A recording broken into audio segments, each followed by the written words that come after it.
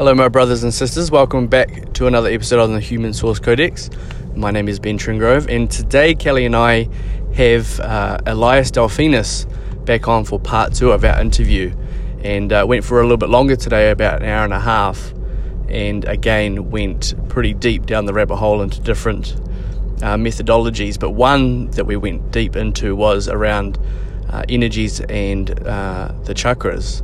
So this is something that I'm pretty green on, so I was asking all of my selfish questions to Elias, and we even got him to do a bit of a reading and using his skills and abilities with Kelly, which you'll get to experience. So another impactful session today with Elias. Hope you get a lot out of it. We'll cue the theme song and we'll get into it. So the big question is this: how do truth-seeking entrepreneurs like us sift through the gurus and teachers that persuade us through hype by promoting half-truths? How do we as inspired individuals raise our awareness so we can access ever greater levels of achievement and fulfillment? That is the question, and this podcast will give you the answers. My name is Ben Tringrove, and welcome to the Human Source Codex with co-host Kelly Stewart. So what you were saying, Elias, you got the middle way? Yeah, the sacred middle path is what I kind of thought of when you were asking about this sense of non-attachment, and then when Kelly reinforced that through the law or the rule of impermanence. You know,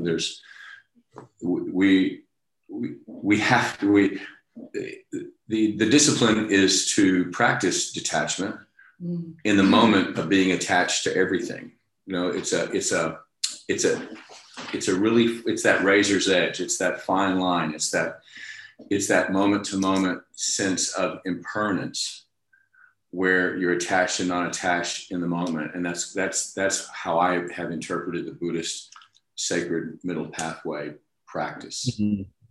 And like you said, in the moment, it's being the observer of both being played out, which is that consciousness aspect of being able to observe. It was just really interesting in that book, Elias, that I was reading by Michael A. Singer, and he was talking about how, you know, watching a movie, and when we're in the cinema where there is the observer and everything's playing out on the screen, except for, and so when he was saying, one of the meditations or questions to us is, you know, who am I? If I ask, who are you? Most people will start with the name, what they do for a job.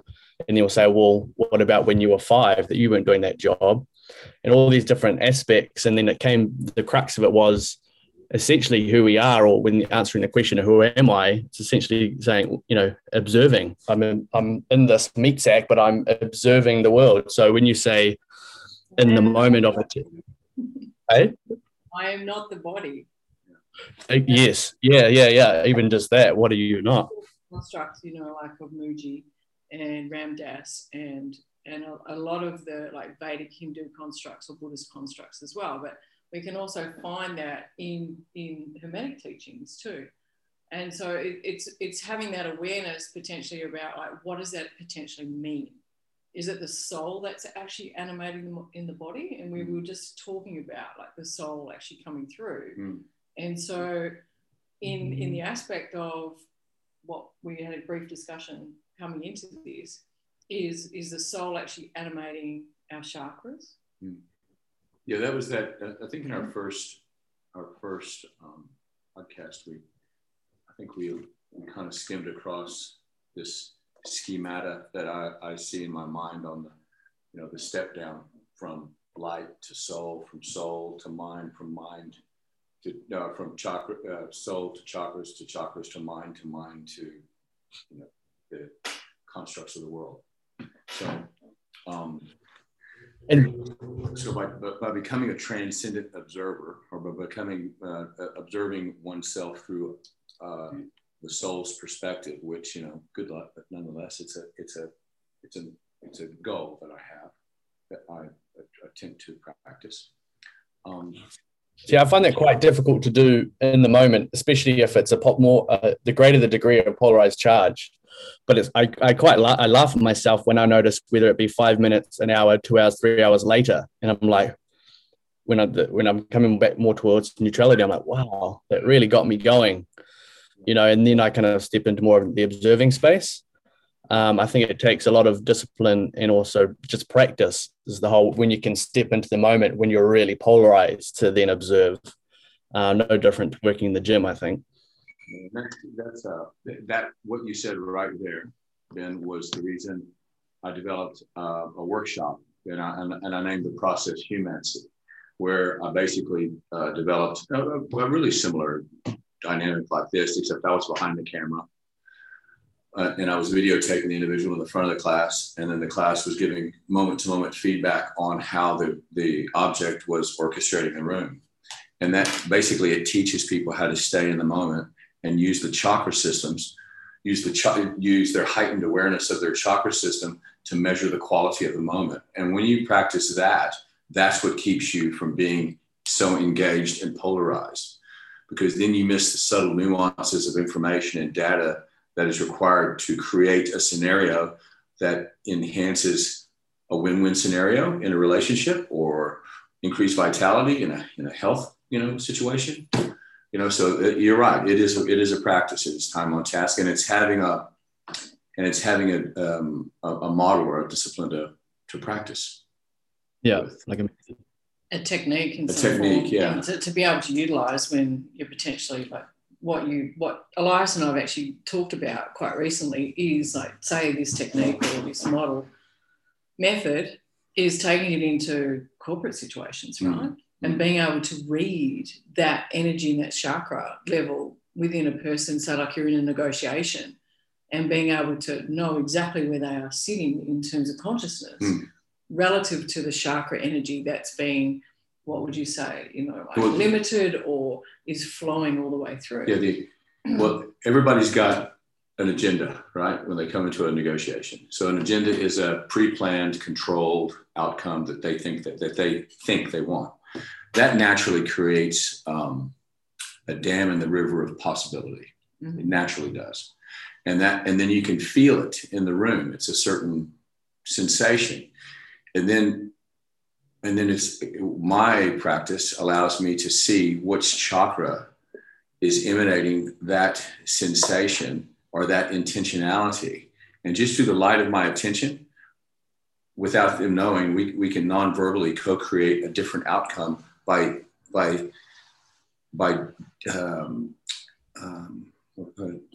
minimizing or by holding that intention accountable through shared awareness. They may know what they're doing from a mental standpoint, but they don't know what they're doing from an energetic standpoint for the most part. Very few do. And so it's basically going to a soul level and communicating with their soul and saying, hey, look, this is what's happening. You think we could co-create a better outcome for everybody, because your organism's caught in a hiding right now. And it's attempting to impose a win-lose scenario on my organism and my team. So that's basically the mantra. That's beautifully said. I think this is going to take us down a little bit of a rabbit hole. My question around this is Elias, that I was reading a book that Kelly put me onto. It was called by Chris Voss. Remember that book title, Kelly?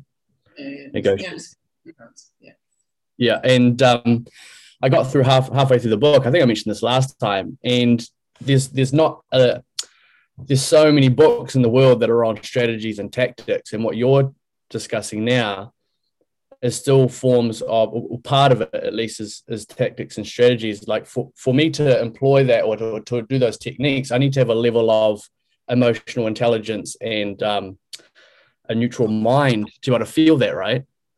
Yeah, you'll definitely sense it. You can sense it. We could do it today if you want, just sitting here. It's because the field that I'm talking about is out of space and time. So it doesn't require, you don't have to be here in the room, we could do it right now. It can be non-local entanglement, right? That you can still pick up on that due to the polarity, valency that's happening between each other. Even you're on the screen and we're here in terms of the laws of polarity, laws of rhythm, laws of correspondence. When you have an awareness around that at a deeper layer in consciousness, then you can learn how to actually equilibrate that, or to how to actually shift that. But it's being so present to that feeling, and it's through your senses, that's the only way that you're going to be able to objectify what is actually occurring, and to be able to potentially shift that. And this is what's interesting, Ben, coming back to how this conversation started. The sacred middle pathway is intimately related in this, in that you want what's best for everybody, at the same time, zero cares, zero fucks about an outcome. That's the art of unattachment, right? Yeah. Is being present in the moment to what is, and then but not. You want to see both sides. Yeah. Because you want to see what's actually going on. You want to sense what's actually going on. But if I have a bias or a bend in, I want it to be fair. Well, see, that's putting a bend on it. Well, I mean, if we look at the aspect and the true actuality of fair in fair exchange, fair exchange to me, in my perception, is the middle way. And I know we can have semantics and different nomenclature and all those particular things around wording, but fair could also be considered as a non-zero sum game too. So potentially then is that what the universe is actually looking for, is equilibration and fair exchange amongst all organisms? I don't know, is it? I don't know. I mean, the biggest trees in the forest get most of the light, so I don't know. So, but the point... But yeah, they feed the ones at the bottom. They do. So, so if there's a symbiosis within, there's definitely a symbiosis in the universe. So is nature wanting to pour a vacuum in every format? How long is a piece of string? Let's go into string. Right. So we're looking here for finite answers, right? Yeah. Which we can't give. And this is, to me, this is the sacred middle path. No answers. No answers. Just a desired outcome. Potentiality, pure potentiality. Yeah. And the cool thing is, then, when you're in that zone, you're so far out of your way. I love being the radar on a team. I don't like being the guy that drives the ship. I don't like being the grunt that's directing the ship. I just like being the radar. My function or my talent or my skill set is basically in what we're talking about, is being able to sense the etheric field and the fluctuations of intention in a room or in a relationship. So and the intention of being of service then, and for those listening, if I or someone was to come to you as a client or a student or whatever you want to label it, when you sit down with someone and meeting with them for the first time, whether offline or online, Elias, is it going through just a conversation on like, hey, what are you stuck with? What do you want? Or do you do a bit of an energy reading on them? What, through your different methods and techniques and belief systems, do you kind of start with someone as a client? Well, I usually get them, foregoing all the formalities of hello, how you doing? Once I finally get them down in the chair in front of me, I said, so where's your breath? How's your breath today? And they go, oh, see, that's not, they're expecting to come in how to make more money, how to have better sex, how you breathing, where's your breath? And I can sense the breath. That's why I'm talking about it. I can sense their breath. I can sense the breath in here. So I just say, is it deep belly breath? Check it out, Ben. Is your breath deep in your belly, or is it up high in your chest, almost in your neck? Yeah, it's up higher for me at the moment. Exactly. So this is what I can already sense, because you're the one who asked me the question, so you gave me permission to dip in there and give you feedback. Go for it. See, that's how it works. I don't do anything unless I'm given permission, and so you ask the question, so we're starting to flow. So all I would ask you to do is understand that the first emotional state any mammal falls into when they suffocate is anxiety. So anxiety is a state of intention when the fifth chakra is constricted or compromised.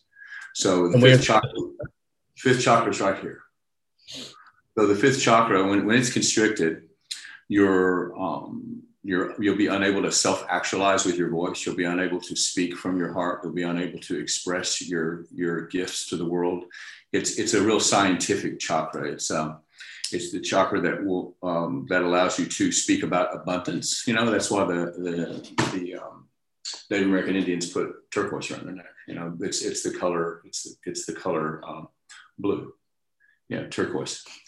And so so when it's constricted, then what I would start to do is and give, you know, once I start giving people feedback like this, and I start informing them from a kind of, it's just scientific. So now we're in class now, and I'm kind of informing you.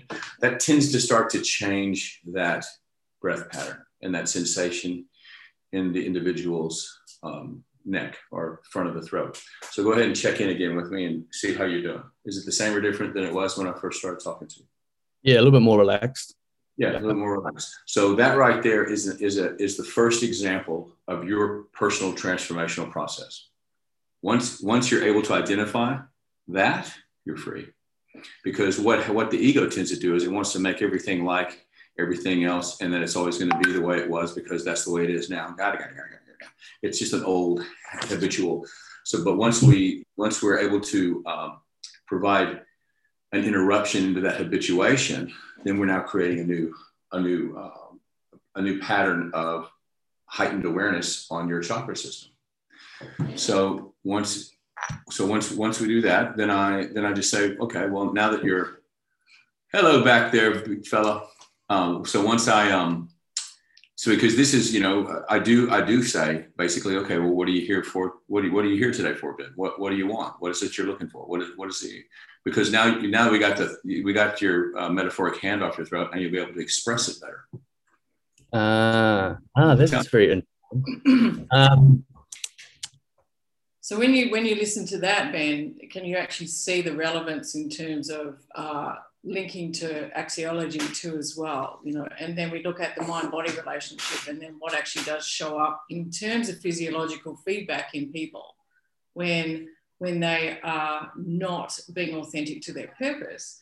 Their body starts to give physiology, but it's in actuality, it's a soul that's actually like putting the shutdown or the blockages in terms of chakra levels.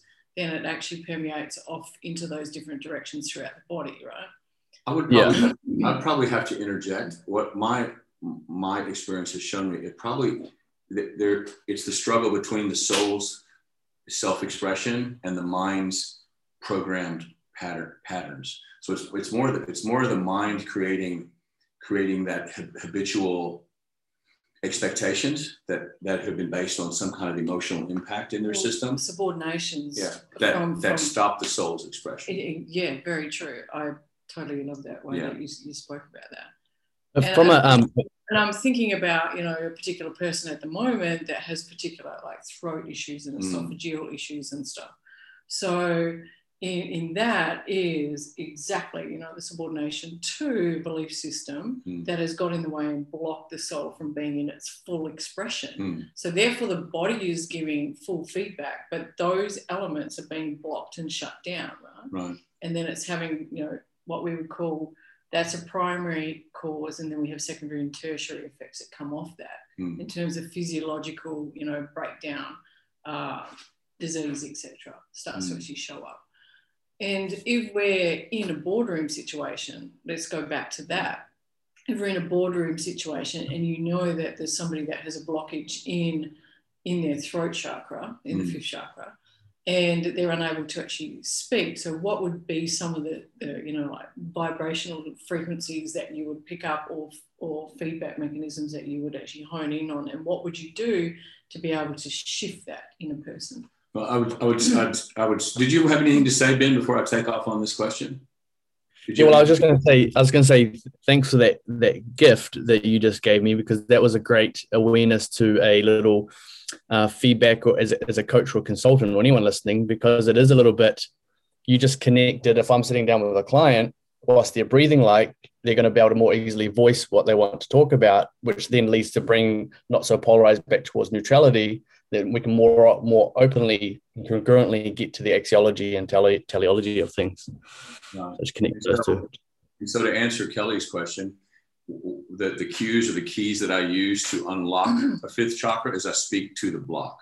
And what usually blocks the fifth chakra or constricts the fifth chakra are ideas of uncertainty, dubiousness, anxiety, lying, the cheapness, those kinds of. That's what I've seen. I've actually created well, I guess once we get them out, we'll send them to you.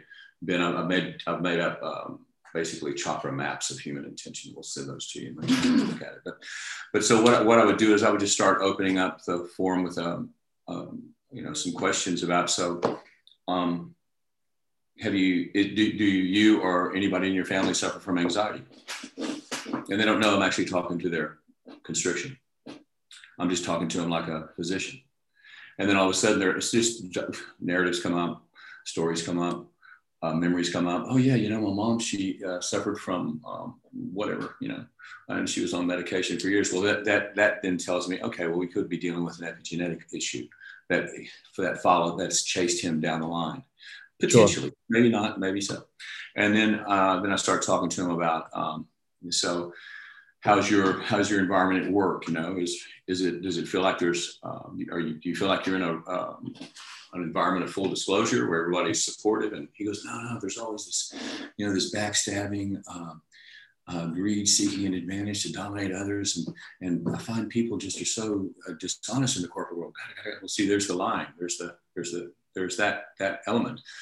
So then once I have just an array of questions that just pop up on the fly, because now our consciousness has merged. So I'm usually just asking questions that their soul wants me to ask. That's basically, I've become a mouthpiece, a collective mouthpiece. And then so once it begins to click, did you have something to say? No, I was just saying, very cool. I'm piecing the pieces together, which is cool. Yeah. So then once I can sense a deeper shift in my fifth chakra and in my chakra system, I say, okay, now Ben, is it the same or different? Is the sensation in your throat or in your chakra system the same or different as it was when you first sat down, but after the first time I asked you, once it changed, is it the same or different? And more times than not, like always, without giving it a definitive. And more times than not, they always go, oh, I don't really feel that constriction in my throat anymore. I feel it kind of down in my solar plexus. And they go, what's that? I said, well, it just means you feel a pressure on your solar plexus. Well, solar plexus, that's your power center. That's where you have a sense of belonging. That's where you have a sense of family. That's where you are excited.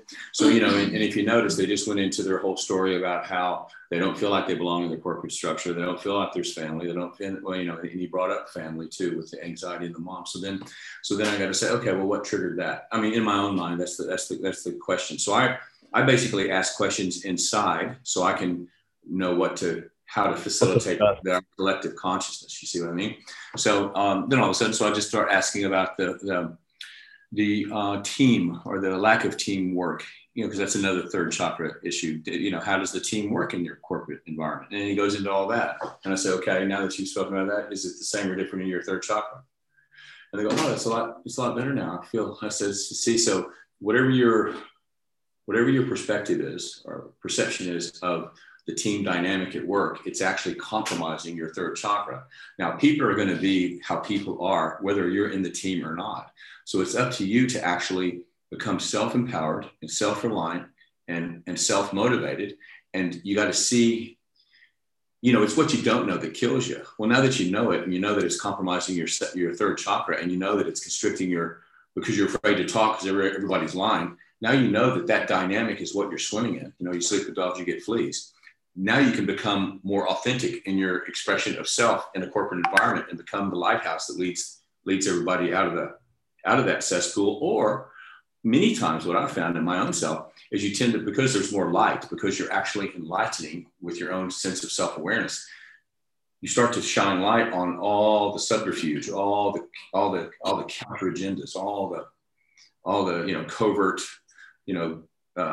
personal agendas that are in a corporate setting, and they just start blowing up around. You don't have to do anything, which is another Buddhist edict that I like to go by, the art of not doing.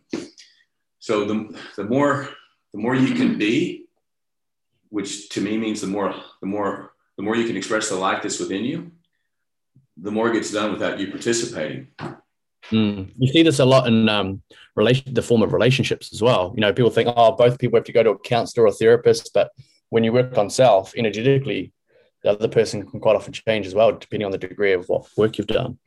Yeah, it's true, man. And then also everybody's got to be on the same page and want to do that. You know, sometimes if couples, and I've worked with couples before, you know, everybody's got to want it to work out, you know. So sometimes when one person is on the path and begins to wake up and the other person likes everything the way it was because I had control then, or that was my marriage. What I see is that there's an evolutionary stage, right, in any human connection. And the art of impermanence is also that all relationships are temporal. Doesn't matter what relationship you do have, whether it's in corporate business, whether it's in a personal relationship, etc. And it's seeing and understanding that they are value driven, and being able to comprehend that when, let's just say, for example, you know, one person chooses to actually do the inner work on themselves, but their partner doesn't, they're still playing in the polarity of balance, right? Because in a universal construct, that is what is meant to happen. That is what is happening. It's still creating the middle way. It's still creating the in-between. It's still creating the yin-yang. It's still creating, you know, like the equilibrium in terms of quantum physics. We want to break it down into that there is one person that's playing a positive, one person that's playing a negative, a proton, electron opposed. Like they are still playing the polarity to each other. So when you have a full sentiment of consciousness, you could also understand and be able to have an awareness over that. Does that make sense? And be able to actually flow with that. If in fact you want to. Yes, if you want to. But if you have a level of conscious awareness, that's what you choose to actually play within. Right? Like there's an acceptable dynamic tension that I'll live with. So there's the tension between opposites. That's a beautiful word, right? And the dynamicness is that it means that it's not ever going to be static. No. That it's going to be constantly dynamic in an energetic flow between opposites, right? And those tensions are going to be sometimes further apart, sometimes closer together. And when we can be in pure state of presence to what is, just like right now, then we don't have that element of attachment or wanting to actually change the future relative to what it is. We're just really purely present in the moment and being with ourselves as we are and allowing that person to be as they are too, right? Right. As long as it's contributing to overall quality. There is an overall premise. I think that dynamic tension needs to contribute to overall quality. In terms of the greater evolution of all sentient beings on the planet, right? But if it is becoming, let's just say, entropic and digressing, and it's becoming way too polarized, then it's going to create, you know, what we call excessive tension between opposites. And that's where we have the breakdown, not only in consciousness, but also in the physiology, absolutely, but also in relationships as well. So there's multiple different aspects that are playing out. And like the chakra system that you're talking about is one form of feedback that we can utilize to be able to bring back into the middle way between, doesn't matter who you're conversing with or spending time with or sharing space with. Yeah. Right. I think you guys are blowing people's listeners' minds at the moment. So I'm going to do the pleasure of just bringing it back for a second. Okay. Now, excuse my my ignorance, Elias. Was it chiro or osteo was your background? Chiropractic, naturopathy, and lifestyle medicine is my jam. Perfect. Chiro. How can we relate a few things of chiro, chakras, and referred pain? So the question around that is what I mean by is that say I have really tight adductors or hip flexors, at what and let's just say I'm an emotionally neutral at the moment, so I can feel that sensation and aware to that feedback. At what point would I go, is that referred tension that's hitting my hip flexors? Is it just a physiological thing because I'm sitting all day? Is it a chakra? What's your download? Well, usually once there's pain, once there's some kind of imbalance or pain, then I always start there, because that's usually what gets people moving to get treatment. So usually once something has been allowed to get to a point of imbalance, physical imbalance or physiologic imbalance, where there's pain or inflammation, then usually it's been going on for a while, unless you fell off a building, and then that's a whole other thing, you know. But usually, if you are sitting a lot, that's the primary 80th percentile reason for all low back syndromes. When you have disc issues, but that's usually caused by hypertonic psoas muscles, and the psoas muscle is a long muscle that goes from your diaphragm and it inserts on the inside of your femurs, which is your upper leg bone. Okay. And that would affect your adductors as well, because it attaches kind of up near where your adductors originate. So the interesting thing about the psoas muscle, if you ever want to chase it out, I think I've seen some really cool articles like the psoas is the spirit muscle or something like that. They got just some great research out on the psoas muscle. And the psoas is related to the kidney meridian, and the kidneys, and the kidneys, that's basically a water chakra, which is second chakra organ system. So, I would I would treat the individual for their obvious musculoskeletal imbalance, which would be lumbar pain that is probably due to some hypertonic psoas muscle. Whether it's bilateral or unilateral. And then I would have discussions, or I'd start having stories around the second chakra. And the second chakra has to deal with obviously sexuality, playfulness, recreation or recreation. That's where recreation takes place. Security, situations like that. What tends to compromise the second chakra are sabotage, danger, manipulation, lust versus, lustfulness versus sexuality. So I would start having conversations about, hey, so is this a recurrent injury, or has this ever happened before? Or, what really triggered it the other day was I was walking along and I was on the phone and I tripped and fell because I hit my toe on the pavement. Well, most people would go, oh, that's unlucky. Well, see, me, I would think, well, that's a self-sabotaging event caused from a lack of presence. So then I would go, okay, well, this person's, so then I would start chasing that narrative down a bit and see how many more times within their life they can recall, not like all at once. I'm not going to download it's not a therapy session, but like I want to either corroborate or negate this self-sabotaging intentionality. And then maybe they'll say, maybe they'll talk about, and then it really flared up the other day when I was on the Bruce Highway, and there's somebody had spilled something all over the road and I got a flat tire. See, that's another, because the actual definition for sabotage is an unnecessary waste of time or energy or resources. So there is, of all the cars on the road, all might had the flat tire, not the person in front, not the person behind. So yeah, the space and time, it was his intentionality that created that. Some listeners may agree or not, but it doesn't matter. That's how it is. And then I get like two or three, in naturopathy, we usually say, okay, one subtle sign might indicate something. Two subtle signs of the same thing is starting to lead you down the path that, okay, they could have it. Three subtle signs put together, more than likely that person's got what appears to be going on. So I usually do the rule of three, so if I can squeeze another, or not even if another event or episode of self-sabotage comes up, then I'll know that, okay, well, that's a second chakra issue basically. And they're probably doing things that aren't purposely or unconsciously, they're not doing anything to help enhance that area of the body, and maybe they might find, maybe they're self-medicating. See, that's lustfulness. So they go around doing too much drugs and alcohol. That's luciferous behavior or lustfulness.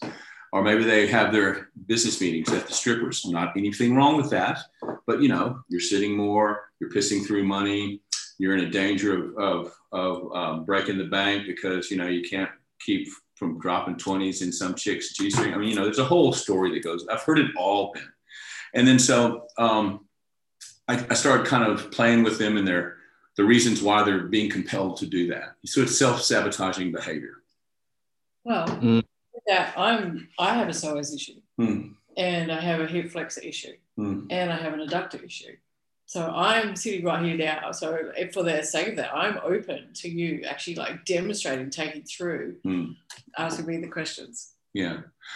Well, from what I've gathered with you, Kelly, there's and there's pure authenticity here. I am open book, and I am completely authentic. You can go to town. So Kelly and I usually spend a couple of nights together anyway in yoga, and then we have coffee 2 or 3 days a week. So I kind of, dude, I can't help it, Ben. I'm a profiler. He's been tapping in, and so I'm curious now. Like in that, let's go. Let's just go and for the relevance of our listeners, I'm completely open to be able to honor the form to show how beautiful this work was. Yeah. So then I would ask, okay, well, Kelly, what is it? Your left psoas or right psoas? Left. Yeah. So the psoas, if you stood up, Ben, I'm not asking you to stand up because this is your show.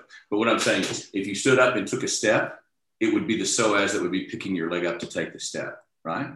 So, just from a very basic understanding of the biomechanical function of the psoas, basically, it is you taking a step. It initiates the swing phase of your gait. So then you think, okay, well, the left side, and I'm using kind of a pretty well accepted construct. If you go into neurophysiology, the neuro surgeons go, no, it's much more plastic than that. Anyway, it's just a scaffolding I use. So the left brain is male archetypal, objective, reason, language, maths. The right brain is female archetypal. It's abstractions, art, beauty, chaos. Okay, so the left side of the body is driven by the right brain. The right side of the body is driven by the left brain.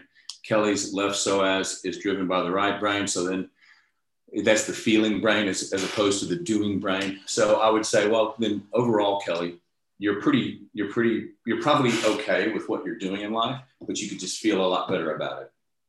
Okay. That's kind of the overriding premise I would start to talk to her about. So to be able to have more feeling body and connect and empathy, like in terms of going forward into that. Yeah. So what would be in the way then? What question would you ask me that would be in the way of me not being able to feel to move forward in that? It's going to be a humbling experience, Kelly, because this is probably why she's pulled me into her universe a little bit, because I'm more of a feeling guy. Believe it or not, I would have to say that probably one of the things that undermine your ability to express yourself in your fullest expression is what you think you know, as opposed to being able to bridge what you do know, and it is bang on, and at the same time being able to accept that there's a lot you don't know, and that it's better for you to feel your way through the chaos instead of trying to logic your way through it and hack at it with your mind. Interesting. So in terms of that, how would you express how I could actually like shift that more into a feeling component? Okay, the cool thing about human intelligence is, if in fact this is appropriate, accurate feedback for you, the same intelligence that makes your heart beat is the same intelligence going to go, whoa, Elias, thanks, man, no one's ever told me that. And it starts to auto-integrate. And see, she's asking for something. See, she's asking for something to do, because that's her strength. You see what's hear the dialogue coming out? So methodology. Yeah. So basically, and what's cool about this whole morning and this podcast is we're basically practicing the art of feeling and sensing our way through life and being in it, in the moment, being in the moment. Yeah. Yeah. So you have an extremely strong will. I respect you, and at the same time, that's the aspect of you that's undermining your health and your ability to overcome this little momentary impairment you have. in my hip and my hip psoas and in my adductor muscle down into my knee. Yeah. So it's first and second chakra. So tell me more about the first and second chakra then, because and please don't hold back because you feel like you're actually here in the room with me. And this is the aspect of who I am. Rip me apart. Yeah. So see, that's interesting. I want you just to listen to Kelly's dialogue. Like, that is so masculine. You hear how she talks. It's very rip me apart. And, go for it. And all this. I'm about actually being kinder, being gentler, being more sensitive to Kelly. That's who she has to get in touch with. But knowing Kelly the way I do, as limited as that may be, I find that your will is what pushes you through obstacles, and you've relied on that aspect of your, we tend to always default to our lowest common denominator or our strongest skill set, and because that's what we feel safest in doing. Okay, now you know that's inaccurate when your body begins to break down, because remember I said safety is a second chakra. So now you're basically no longer safe. You're actually endangering your ability to express yourself at your fullest potential. So you're basically undermining your own health with this overriding will that's pushing you harder than you should push, which is why you jumped right back on the horse sooner than you should, or it's why you went and took a walk up the mountain before you should have, or that's why you do things, because that has worked before. We have a message. Is that okay? Yeah. It's not going to turn on. So what I'm saying is that probably, the psoas muscle also attaches the most proximal fibers of the psoas muscle actually attaches to the diaphragm. So what you could do is start really, really practicing deep diaphragmatic breathing. I noticed that when we do yoga, you're most restricted around your rib cage, in your lower rib cage. So I would say probably start to lay on one of those bridges, those circles, to be able to open up more, because we're asking you to open up your heart more for yourself. For yourself. And it's easy for you to do it for other people. That's probably what you've done, is you've been able to open up yourself for other people at the sake of your own vitality and aliveness. And I don't know that part, but I can just kind of see it. It's in you. You feel that? Yeah, of course. So, that's, and then we're talking about the first chakra. That's the legs and the anus. Okay, so the legs, the first chakra has to do with trust, security. That's Maslow's hierarchy of needs. It's the base chakra. It's where you feel the safest, and you know what happens when you go at the top of a building, Ben, and you're 50 stories up and you go right to the glass. What was the first thing besides your asshole puckering? Your knees give out. You know what I mean? Exactly. So what happens is, even though you may want to be trustworthy or be honest. Honest is another first chakra emanation. Honest and trustworthy and safe. What'll happen is, if that chakra is being compromised, you'll see eddies that are opposite of that. You'll be in an environment, even though you're telling the truth, you'll be in an untrustworthy environment. Even though you want to be honest, you go, oh fuck, I can't really tell them that, because you'll start making up reasons why you can't actually be fully disclosed and honest about something, because you got to save, you got to withhold information, because maybe that information is going to be used against you. See, so that's manipulation. That gets up to the second chakra. So you're playing in this cesspool of counter intentions, and the whole time your electromagnetic system is being twisted and turned and compromised. And then your breathing.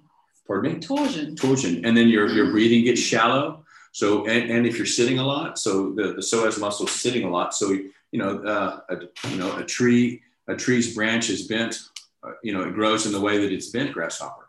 So, like if you're sitting every day, your psoas muscle is being told, okay, you got to shorten up every day, because this person doesn't open up into passive extension much. So you're giving the psoas muscle that physical data stream, but then you're also compounding it with counter intentional data stream of dishonesty, danger, manipulation, in an environment where, debt is the opposite. The first chakra is money. The second, when it's compromised, you're in debt. So you're dealing in a situation where there's money and debt, the dead is compromising the first chakra because who knows why? Probably because you're in an untrustworthy situation. I don't know.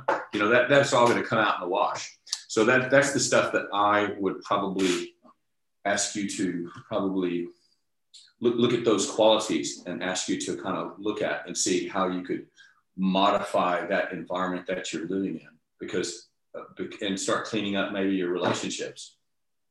Personal relationships or personal businesses, it doesn't matter. It just doesn't matter. It's and would there be an epigenetical factor? Again, like I'm coming in from an intellectual level, sure, because I'm here to ask questions, and as what is flowing through me is like an epigenetical factor, which could there be stored memories like from past experiences that are actually stored in my cellular system? Absolutely. That are unintegrated or unbalanced? Absolutely. That are actually now being fully expressed. And like for most people that know me, they know that I went through a huge trauma like 3 years ago. And in all of these things you're saying, yes, I lost everything that I owned, including my husband and my full identity. And around that time, I lost the aspect to actually feel safe. And it took me to a place where, I got to a point of suicide, to that complete point of what's the point of being here in that format. So how would you actually speak to that within me? Because I know that that's still the storage component that's holding me in this form. So what I would say is that if you had to confront your own death, and you had to make an objective choice as to whether or not you were going to flip the switch, swim out the ocean, jump out of the plane without a parachute, whatever. That's usually quite liberating. That usually puts the ego to sleep. Okay, so that's one part. At least you won't have that taunting you. But that doesn't mean, nonetheless, that you're not relying on what got you through that, which is your will. So I don't want to negate the will that I have, because it actually kept me here. Yeah, exactly. Because if I went too far into the feeling body, then you might get hurt like you did before. See, so many times, Kel, people tend to shun pleasure to avoid pain. So there's probably a degree of that has happened over the last 3 years. I don't know. I've only known you the last few months, but probably you shut down your feeling capacity because you were hurt so bad. Potentially, yeah. I'm just saying, that's just from a clinical standpoint. That's what I do. Is I just kind of ask questions and go. I'm not saying it is or isn't. I'm just saying, probably should just shut that part down. So I would just ask you to start to practice sensing. Sensing your environment as opposed to analyzing it. See, is it possible just to sense without analytic component? Yeah, absolutely. And just be in the sensory? Absolutely. So when I go to the mountain, and as I do quite regularly, and I step into the sensory and, I put on Mozart and dance with the mountain, being in the full sensory. And those that have worked with me too, I also give them things to do, take shoes off, like feel the ground, like walk with their feet completely touching the earth so that you can feel the vibration. Or yesterday on Friday, I went to a waterfall and I laid on the rocks to feel the sensory component of like what the rocks could actually bring, the vibration and frequency, and then the water in that. So what I guess if you had known me 3 years ago, I was a fucking bitch. I was the entrepreneur from hell. And, I was a corporate CEO of these 3 organizations that, I just could not connect with that aspect. It was all about power and money and driving and force, right? And so, yes, the vibration had actually polarized in that format. And the interesting component that because of the work that I do, and you could say I'm intellectualizing it here now and justifying, is that the horses were the other side, where I really advance my feeling body right through the horses to actually communicate to them in the sensory level. So that's why they bring dogs in hospitals. Yeah. It's the same. It's a similar thing. It's just cool though, because horses, they don't have the language to actually say, okay, now Kelly, you need to start tapping into your sensory body now, because you're actually, using me to heal that, but you're going to have to do it yourself. but you can get a sense of me. You know what? Thank you for saying that, because now I'm gonna like, it's really, that just really hit home in terms of feeling that, because that actually did bring the work to me when I was in the states of that. Yeah, and that's what they're for. That's the beauty about nature and about animals, and you can understand, Kelly. Whenever you give me feedback, I really don't ever. I'm so different in how I process data than you. I never think of, oh, she's justifying. Oh, she's analyzing. Oh, I'm just here with you. I'm just being with you. Which is holding space. Yeah, that's really all I do. And that's how I process my surprise bullshit that comes to me through emails. I mean, that's one thing you'll find, Ben. The things that get us the most are things we don't expect. And I kind of like it in a way, because it gives my ego something to do, because it's so calm most of the times. You know, like it's like a fat cat near an open fire. So I kind of like dancing with dickheads, because they tend to get my ego up, and I go, okay, you're still alive. That's good. I'm glad you're with me. Still here. You know, still here. Here. Oh no, now it's starting to make up a bunch of scenarios that are absolutely false. Oh, now I've engaged it. Isn't that great? Okay, well, let's just run with it for a day. I'll give you 24 hours to get the fuck off. So anyway. But so that's basically, sorry, I just segued there. I just gave you a bit of my skitsy part. But what I would do, Kel, is like, and I know that you go through the process of feeling and the process of sensing your environment. Once again, though, you got to remember that the template by which you sense is through thinking. But okay, I'm going to go full quantum here now. You know, in the template through which we sense is through thinking. No, the template through which we sense, through which you sense, is through thinking. Yes. And could there be a possibility that I'm tapping into a panpsychic universe, right? I would have no idea. And does the mind then, you know, what is the mind that creates thought? And at a different layer, the thinking that I get is what I would say is downloads now in some form. Okay, but just remember, we're talking about your first and second chakra issue. I'm not talking about the things that are actual or the things that are in that realm. We're talking about whatever. Is that the schism then between the high mind and the lower mind, that we could say, you know, the panpsychic universe is all is consciousness, the collective consciousness is the high mind, the soul coming through the body above the seventh chakra, right? And so because I tend to play out there, I know, like some people would say I need to be grounded because my mind is entangled with the collective consciousness. It's out there. And so could it be a possibility that my first and second chakra are in that torsion tension at a polarity to hold me in this space? It's a possibility. And if it was an effective and efficient strategy, you would be without pain and discomfort and immobility. Is that completely possible for any human physiological construct to actually be without pain and to be without any physical and still be in the quantum field? Absolutely. Okay. Absolutely. So in the essence of that, is there somebody on this planet that is a human being that is demonstrating that?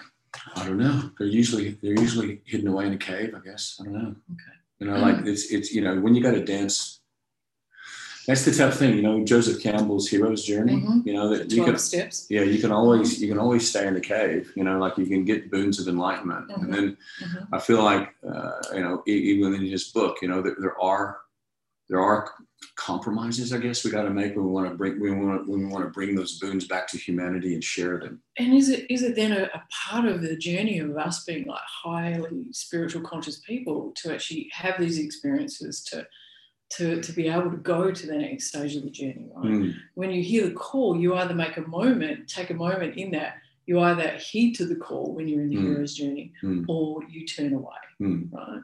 And I'm very familiar with that, and I've taken the call, As have I. Yeah, as you have. Yeah. And we know that along the way there is the tests and there is, you know, the next stages of the journey for us to be able to assimilate, integrate, and work through on the. You know, and getting back, and that's true. And then once and we're also, you know, when we are on a transformational journey, our vibration it changes. You know, it higher, lower, I don't know, nobody's measured it, but it changes. Let's just say it changes. Then all of a sudden our old vibrational constructs by which we defined ourselves or by which we habituated ourselves in before we answered the call now have to be up regulated or up modulated or something, you know, whatever up is. So on top of that, getting back to your epigenetics, you know, so then on top of that, we still have to do the internal work and clear out mommy and daddy or cultural schisms that follow us genetically, because our DNA is like it's like an interdimensional antenna. And it's an interdimensional quantum storage computer that's like, so, you know, as you heal all those before you heal and all those forward. Heal. So, you know, it could also be, and I don't go with my clients to this level, but with you, I will, because there's also that as well that you have to dance with a bit. And I believe that, you know, the inner work that I'm continuing to do with the feedback mechanisms I'm getting physiologically and also socially is to raise the level of consciousness, not just for me, it's for the collective. And it's not just for now, it's for the future, like you say. And we understand, yes, I'm quite intellectual, yes, I can be academic in long ways, is that all information is stored on wave particles of light, right? And waving a particle at a quantum level, at its smallest component, at Planck's dimension, is where all information is actually stored. And so if we can have an effect on that frequency and that vibration through our thought process or our perceptions, which are electromagnetic, and then that gets stored in those wave particles at a cellular level, it's got to go forward, doesn't it? Yeah. If we understand that construct, that all information is stored on wave particles of light, and then as we go forward into the future, and that goes out into the atomic structure, for the next layer of humanity to come in and to bring that into assimilation into their physical body or their form, then we are providing information for the future. Right. It's just that sometimes what's the old saying? Sometimes our enthusiasm outpictures our abilities. So I would say that all that is accurate. I would just say that maybe dial it back a bit, so that you can first serve yourself and your functionality, with all that in mind as an overriding, you know, like the gravitational pull of a distant star, you know, that you're moving towards. It's just that, and I'm not telling you what to do, how I was going to say it. You can't sacrifice your now for the hope of a brighter future based on science that you know. And I'm not in that format. I'm integrating. It's me and the we. It's not the I as capital I or the capital S self. It's integrating the components of the collective, and I am part of that. And those two things are not separated; they're interdependent on each other. So it's having the awareness of, yes, like the physical form may be out of intention at a polarity. And bringing that back, that is the feedback mechanism for me to come back in here to capital S self. There you go. And to be able to do that inner work, but not actually negating the collective at the same time. Never said that. Do you hear it? Tell me what you hear, Ben. Oh, it's just very interesting to observe. I can tell you I've written a few notes. Yeah. But I'm going to ask some questions. Go for it. In your work, Elias, do you do something that you'll sit with someone and do like a constitution? Do like a what? Is it called a constitution that naturopaths do? Is that what I see you today? Consultation. No, not a consultation. It's called is it that naturopaths do, Kelly? Mike did one the other day. She did a constitution. Ring a bell? No idea. I'll have to come back to you with that one. I'm pretty sure that it's almost like a full assessment of body, but not for the diagnostic of the human element, Yeah, well, I would call that I get you, man. Yeah, I mean, of course, that's what I do. My notes are my notes. What I deal with 4 pillars. That's kind of my template, and it's the biological, the sociological, the psychological, and the spiritual. And underneath each of those pillars, I take notes to get a holistic overview of where that human is in the moment. And then whatever their priority is what they came in with. But then I can draw links into what contributes or what impedes their progress. Whether it's like, you know what I mean? Yeah, this is what when I was listening to you two before, and I think I said this on the last podcast. It's like the more you go along again, coming back to the hero's journey of healing or trying to achieve the life that you want, or however you want to describe it, the real need for it's almost like sages are making a return to the modern world in the sense of specialist generalists of, both you two are great examples of going deep into many verticals to then connect the dots to make it a holistic approach to helping someone heal, whether it be in a relationship, physically, money, whatever, right? And I've not only had the direct experience through Kelly, through this and other people, and now through you, Elias, but it's quite profound. Like, you don't really see it a lot now, but I'm seeing more of it come online, which is quite fulfilling. Yeah, cool. It's awesome, man. Yeah, and it's the age we're living in. We're living in the quickening. We're living where the vibration is just generally, the pot is boiling a bit more now. So yeah, it's great. Yeah, it's good. But hopefully the pot can boil rapidly, so then people notice a lot more. Else they'll just boil to death, right? Yeah, I think they are, man. Everybody. I want to say it. A much higher percentage of people that I talk to respond to cues that I naturally kind of give out to find out where they're at in their consciousness, in their journey. They respond a lot more now than they did, say, 10 years ago. And I go, they actually carried on with this conversation. Wow, cool. Yeah, and that's the cool thing when you see someone shift that trajectory. My parents are one in that at the moment, which is really cool to see. And it was at least the initial spark to set them off on a new trajectory. Hey Ben, could I stop you? Could I stop you right there? I just want to ask Kelly, did I give you enough feedback? Did you want any more feedback? Give me whatever you want. Okay, probably the best offer I've had all day, Ben. But I just want to make sure that you feel like you've been heard and served. That's all. I just want to make sure that it's absolutely okay. I mean, yes. Okay. Yes. Good. Yeah. It's always good to do that, Ben. Because you want to make sure that people feel check in. Yeah, check in, man, because it's a respect that people rarely give each other nowadays, and because as you know, in our little trio here, we can segue a little bit and sometimes go off tangent, but it's always good to stay mindful of the present and what actually started this journey, and it's really important to me, because if Kelly gets better, I get better, and if we get better, you get better, and you get better, we get better. You know what I mean? I need a little bit more of Elias in my life. I think I'll have to come see you for a few catch-ups, Elias. I wrote something down here. You said before, well, Kelly, that's your template for sensing or for senses.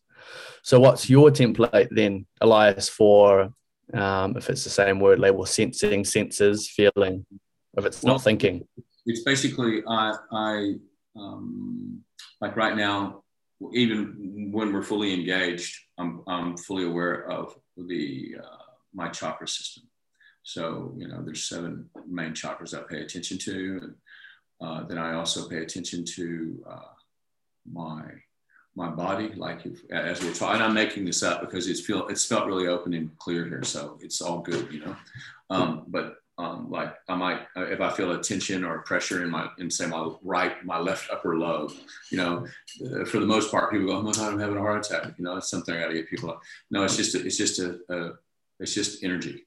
And then so what I do in the background of while I'm fully engaged with you, I go, okay, well, how big is it? Is it spinning? Is it square? Is it circular? Is it rough? Is it smooth? Is it spinning to the right, spinning to the left? Okay, it's the same or different. Okay, it's different now. How is it different? Well, let's move farther to the back of my body. Okay, is it the same size? No, it's smaller. So that's what I'm doing on autopilot in the back of me. I'm just moving energy in and out of me all the time.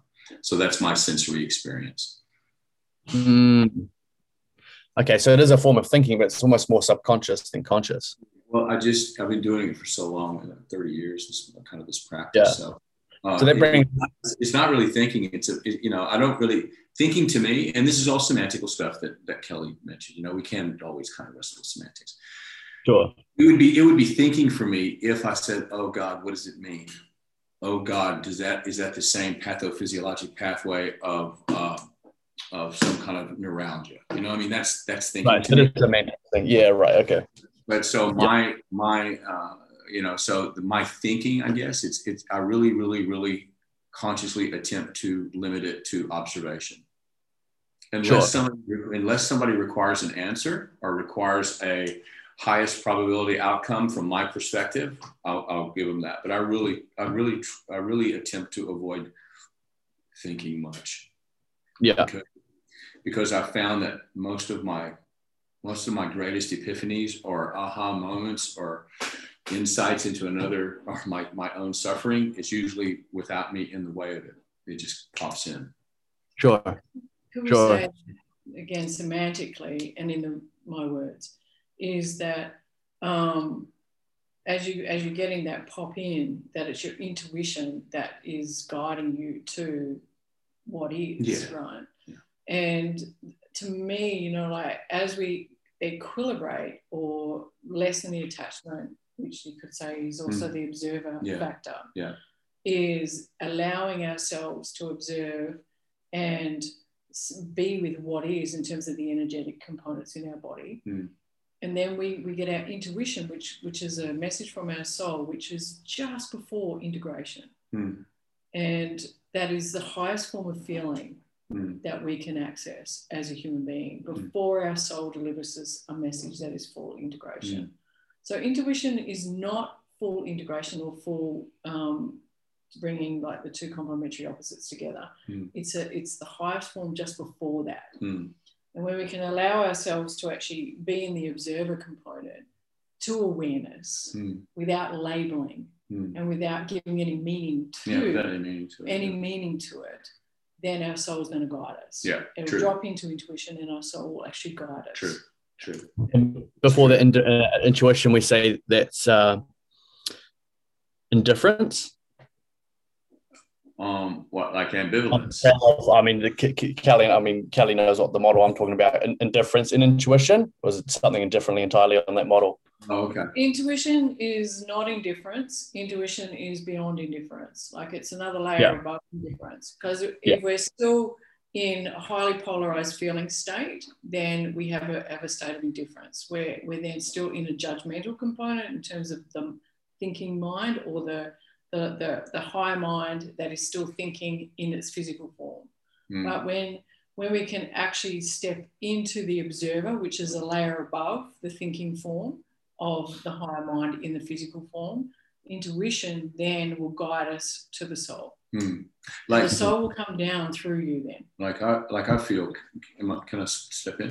What I feel like when intuition comes in, that's like, the soul, dropping in and just giving me a pearl for my mind to then strategize around, and then I use my intuition to create the right strategy that allows that intuition to express itself as best it can without bias or slant on how I think it should be expressed. Usually it's a tricky tipping point, it's the sacred middle way coming back. I love that the circle keeps. So even though you get these jewels of wisdom from on high, it's once it drops into the pool of mind, and then mind starts to do this polarizing belief system based on whatever it does. There has to be a discipline or a commitment to neutrality, really, the third space. There has to be a commitment to maintaining the integrity of that truth or of that insight or of that jewel, you know, without you putting your personal bias on it to create an outcome that is that has personal interest, you know, invested in the outcome. Yeah. I know what you're saying. You said before, you said the throat. I just want to jump here. This is really interesting because like that capital I is the personal interest that you have in it, which is stem from the ego in some form in the Vedic construct. You know, like to me, ego is not bad. It's actually your axiology. That is what we're here to do, right? Yeah, in its construct, to me, it shows a deeper layer of understanding in terms of ego, but yet it has been constructed as being like you can't come from the ego and to be altruistic and to be of service to others before self, right? But we're starting to actually see and feel that these things are not actually ever separated. No. It's only our mind that separates them in terms of contrast, which is based on belief systems and our subordinations. And that's where this commitment and discipline, that's what I'm talking about. When I mention discipline and commitment, it extends into the ego to exercise the commitment to expressing that jewel that you receive from on high, you know, and without its personal interest involved, without its bias involved. And that is when you are you're sitting on the throne of your castle. The ego has no longer abdicated you from the throne. You're actually, you know, I always looked at my ego as kind of the warrior in the warrior in the cage that I let out of the cage whenever I have to do, you know, a metaphoric battle, you know, to carry out a certain crusade or a certain, you know what I mean? So go ahead. Let me carry on. No, I was just going to say that's its functionality for me. That's its, you know, it's like this is the I just find this absolutely fascinating because this is where a lot of people, excuse my French, get fucked up on the hero's journey of personal development because, again, semantics, like depending if you've gone strong in one vertical, which was me for a long period of time, or gone very wide, it's the language that we use as humans that really confuse and distort information, right? Because you'll say ego is this, and I'm going, I use JD's or Freud's construct of ego. So but with all that said, the thing that I find humans we get stuck with is this illusion of better. If I'm going to study this vertical of Vedic or this, it'll be better than worse. Like trying to, again, you said before, you know, shunning pleasure to avoid pain. When we kind of surpass or have an awareness to this whole better over, you know, positive over negative, or, you know, trying to get away from that, we can become more, we can just take these nuggets and, you know, create the world that you want to live in. And so be it. There is no better, one way is better than the other. Well, it's like an internal, well, let's say we have a company, and let's say, Ben, you have a certain, you have a complementary skill to Kelly's, and Kelly's, I have a complementary skill to you, and Kelly has a complementary skill to me. So I don't even want to do what you do, Ben. You know what I mean? Like that. So because of that, let's just say metaphorically, you're my ego. So now I'll go, okay, I have this functionality in me, and I'll name my ego today, Ben. And now, Ben, I want you to carry out this function. That's how I look at it. And it's I've got this other part of me that is really great at nurturing and loving and warm. And it's like, okay, well, let Elias do that, you know. And then I got this other one that, you know what I mean? It's like I've got an orchestra of participants inside me. You know? An orchestra of traits that are here to be fully expressed. And each human being has all traits, right? And it's just to the degree that we actually choose to repress them or suppress them relative to our subordinations in our belief systems, that we shouldn't actually express them. But what I love about this is the fact that we're starting to actually see that we are all similar but different in the form, right, that we actually exist in.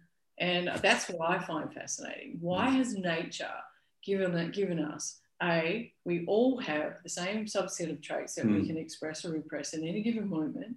So therefore we're the same and similar, but yet we choose to actually express them at different times, which therefore gives us a construct of being different in a different form. Yeah. And so this is where the hologram actually plays out. And we could go like riff off on this one. This will just blow my mind to be able to do this. And I think this is where we should go to in the next time that we actually talk about. But so therefore, each individual that is on this planet has a uniqueness to them. Yes. Which is where they choose to, live in the form of their expressions or repressions, which cannot be the same as like each person that we're actually sharing space with. So this is where we look into the law of a risk escalation, which is similars and differences. That is the one and the many in the form that plays out. And so therefore, each person in their uniqueness is here to be of service to that, to bring it to the collective. Yeah, and which makes up the whole. Yeah, when you were speaking, I was seeing this organism of humanity. Like we're all individual cells in one big organism. Yes. And then if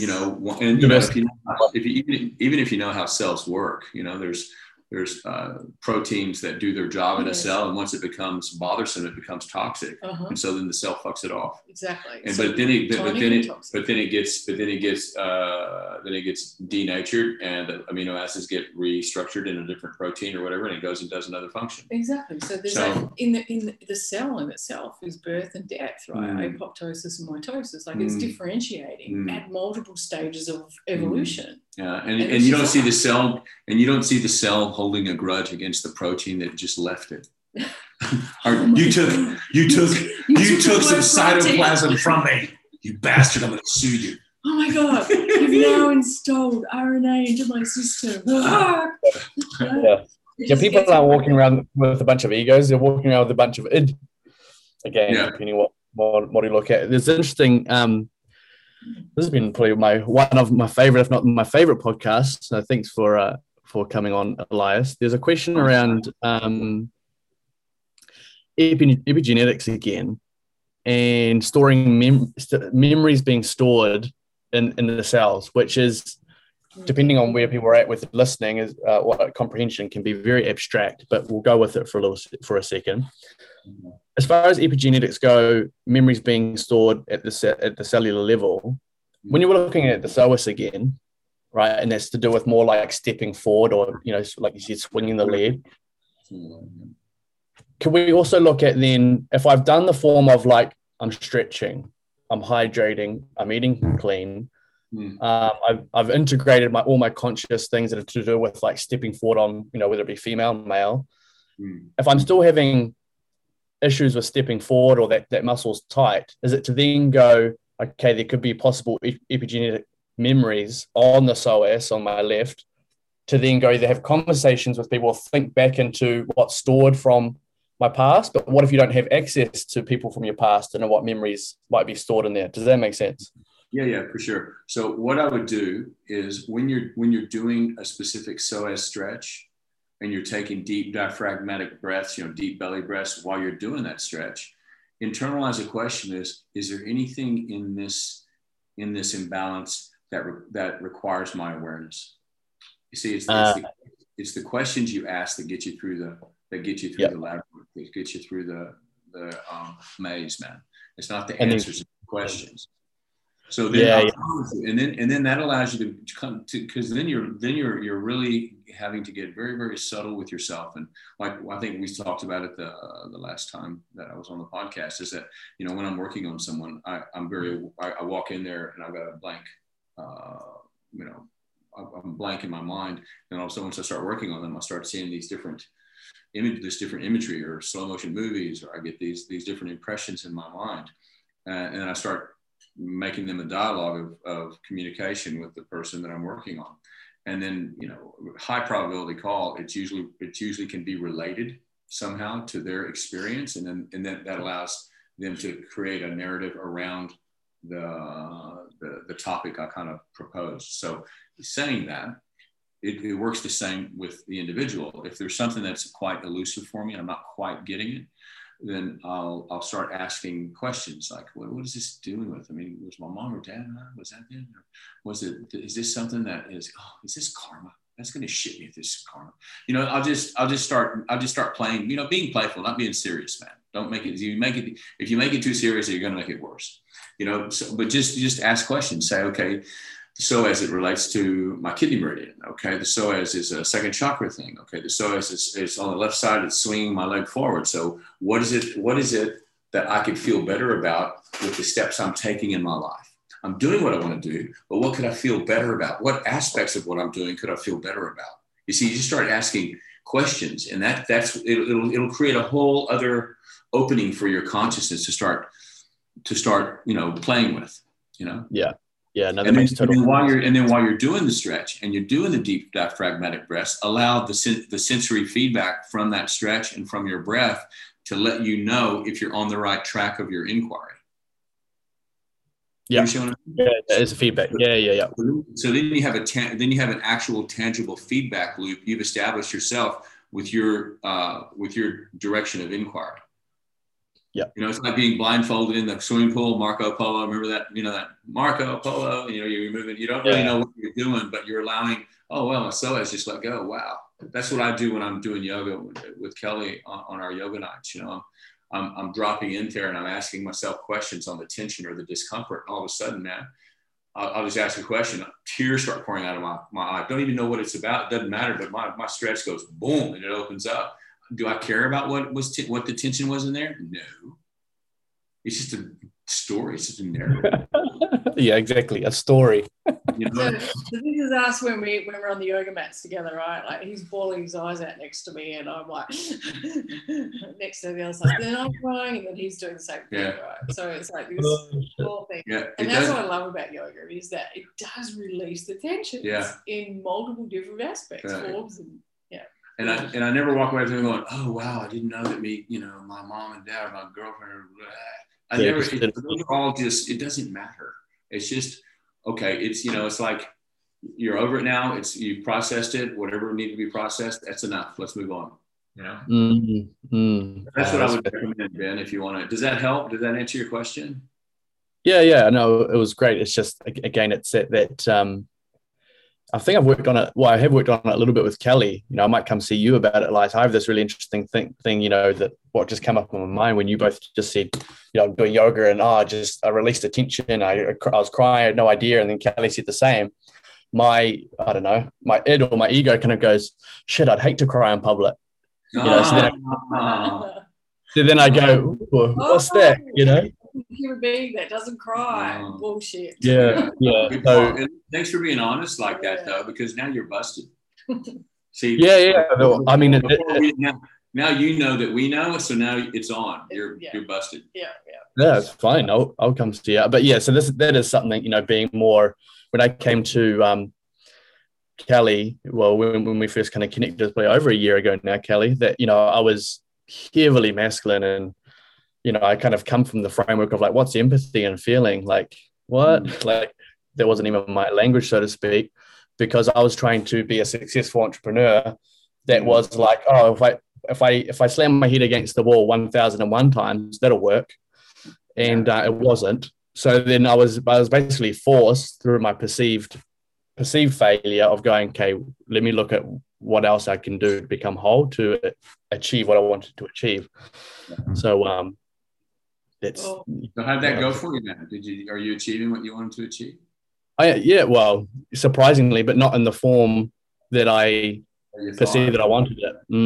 Well, I love that when that happens.